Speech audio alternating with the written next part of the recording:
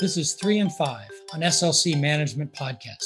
Hey everybody, it's Steve Peacher, president of SLC Management. This is 3 and 5, and today I've got Brett Pacific, who's Senior Managing Director, Head of Derivatives and Quantitative Strategies at SLC Management. Brett, thank you for taking a few minutes. Steve, glad to be here.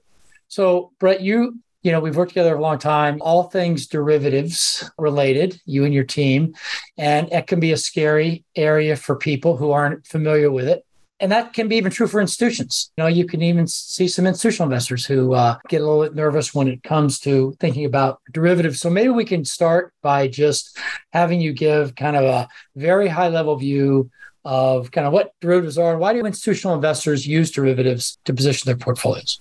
I get this question, I'd say, quite often. And I agree. For some investors, these might seem a bit scary, but we believe that they're an important tool in the toolbox, especially for LDI mandates. Big picture, derivatives are instruments that we use to shape risk within a portfolio without impacting the underlying asset allocation of the holdings. They're overlay on top of existing portfolios to help better manage a benchmark's risk, while also enhancing a portfolio's return profile. So we use overlay strategies to be more efficiently manage client mandates. There are many stories of hedge funds running into trouble using derivatives, looking back to long-term capital in the US and other instances and think, why would I need them? Well, I would say in a well-defined, well-controlled framework, derivatives are a necessary tool for many clients. For instance, an underfunded pension plan in a low-rate environment with low return expectations, it has an uphill struggle. Without the use of derivatives, some plans might be forced to increase risk or go down the quality spectrum to meet investment targets. We think of the benefits of derivatives in kind of three broad categories: risk reduction, yield enhancement, and also portfolio flexibility. Risk reduction between assets and liability benchmarks for LDI clients is an obvious benefit. Minimizing the gap between asset and liability benchmarks can help minimize funding volatility for pension plans. Also, they allow us to reduce overall volatility in an asset portfolio. They're a practical tool for shaping risk within the portfolio and reducing tail risk. Derivatives can help cut off the tail of downside risk of owning risky assets. We also use derivatives for yield enhancement without impacting the underlying physical portfolio. Since overlay strategies sit on top of the existing portfolio, we can overlay derivatives to pick up incremental yield. Generally, we're using liquid instruments that can add flexibility to a portfolio. They can allow for efficient portfolio rebalancing, and we can add incremental return, incremental risk to each individual portfolio. For example, cash equitization, an equity future strategy, can reduce the drag of holding excess cash, which can give PMs greater flexibility in managing portfolios. So these are just some of the benefits of using derivative overlays, but obviously there's many, many more.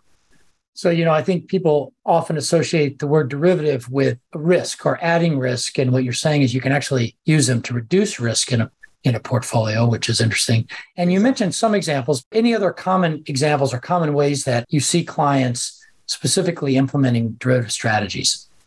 I think we can start by thinking about risk in kind of four broad categories: interest rates, equity, currency, and credit. In each of these categories, there are opportunities to improve the risk return profile in individual portfolios. Interest rate strategies are kind of the 101 level. We can start here with what is probably the most common use of derivatives, which is shaping duration risk within a portfolio. Derivatives can help us to efficiently manage key rate durations. For example, we can add duration via interest rate swaps or bond futures. Interest rate swaps are an effective tool. They enable precise matching of liability benchmark durations, while bond futures are great for rebalancing duration, adding incremental risk to a portfolio. Again, these unfunded strategies allow us to manage duration while not impacting the underlying physical bond portfolio. Often, a manager will want to own foreign assets to improve portfolio diversification, but many plan mandates will not tolerate FX risk. So a common strategy that we use is to add a layer of currency overlays to hedge that FX risk. So for example, a US dollar private fixed income position can be hedged using cross-currency swaps to convert the US dollar cash flows back to Canadian dollars. And this eliminates the US dollar FX risk as well as the US interest rate risks. So effectively, we've created a synthetic Canadian dollar fixed income asset using cross-currency hedge. In equities, we often think of risk management in terms of downside protection, cutting off the tail. This can be simply done by buying equity index puts to reshape a portfolio and to cut off that left tail of the distribution. I'd also probably mention, derivatives can also be used for return enhancement. By adding measured, well-defined risk to the portfolio, we can add beta and potentially alpha as well. So a common strategy we use to pick up income is to layer credit risk via credit default swaps over TIPS or RRBs in Canada. This strategy is quite popular with clients that have inflation-linked mandates. Again, all these strategies are designed to help shape risk and improve portfolio returns. So if a client decides that any one of those strategies to be implemented with derivatives might be useful in a portfolio, they might say, that sounds great, makes sense. And you're obviously very used to describing these strategies in a very straightforward and understandable way. But they might say, but isn't that going to add a lot of operational complexity? I might be posting collateral or pricing on these difficult. So is this going to make just the day-to-day operations difficult when I put a derivative overlay onto my portfolio? So how do you address this for clients in terms of just handling the complexity that comes with derivatives from an operational standpoint? Yeah, Steve, there definitely is a level of operational complexity when it comes to using overlays. Managing this operational risk or complexity starts really at the organizational structure. Firms shouldn't mix responsibilities within the firm. We need to have clear separation of responsibilities between your back, your front, and your middle offices. And then you need strong oversight from senior management, from compliance, and from risk management. I always think of as a prominent example that I always think about poor oversight for derivatives come to my mind. So Barings Bank ran into trouble with operational risk using derivatives in the Singapore office. This made headlines at the start of my career. So this one really left an impression upon me over the years. So the bank appointed someone to oversee both its front and back office for its derivative business in Singapore. This person had oversight of trading as well as operations. And their trading strategy was to double down on derivative positions when they had losses. It's not a great risk management strategy.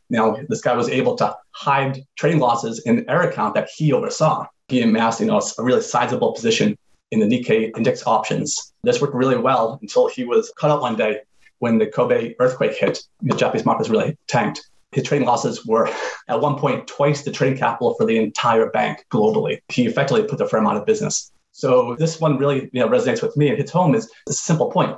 People trading shouldn't have access to operations and to settlements. There's clear separation of duties to help minimize all that potential operational risk when it comes to derivatives and other types of instruments that are fairly complex. So have controls. If you're going to be putting on derivative overlays, make sure you've got all the right controls, like you would with any financial instrument as well. Well, that's illuminating. We're just scratching the surface of a really complex topic. But let me end with one question, completely unrelated to derivatives. So we're recording this in September, so it's after Labor Day, it's back to school time, but I think it actually feels a little bit different to me anyway, because no clear demarcation as to when the era of COVID is over. Clearly, we're still living with on an ongoing basis, but it feels to me a little bit more like everybody's kind of back. So as we move into the fall, which is a time of a lot of energy, change in the weather, what are you most looking forward to? Yeah, well, I'm definitely happy the kids are back to school and that's behind us. And in the fall, coming into winter, I'm really looking forward to the season. Ski season in New England's coming up soon. Really excited about that. We try to hit the slopes as early as possible. So hopefully, before Thanksgiving, we're out there. Really looking forward to some new snow. Yeah, I remember that back in the day, we used to be up there the weekend after Thanksgiving, and there was never a whole lot of snow, but you made do with what there was. Exactly. Well, listen, Brett, I really appreciate it. Thanks for taking the time, and thanks to everybody for listening to this episode of 3 and 5. Thank you.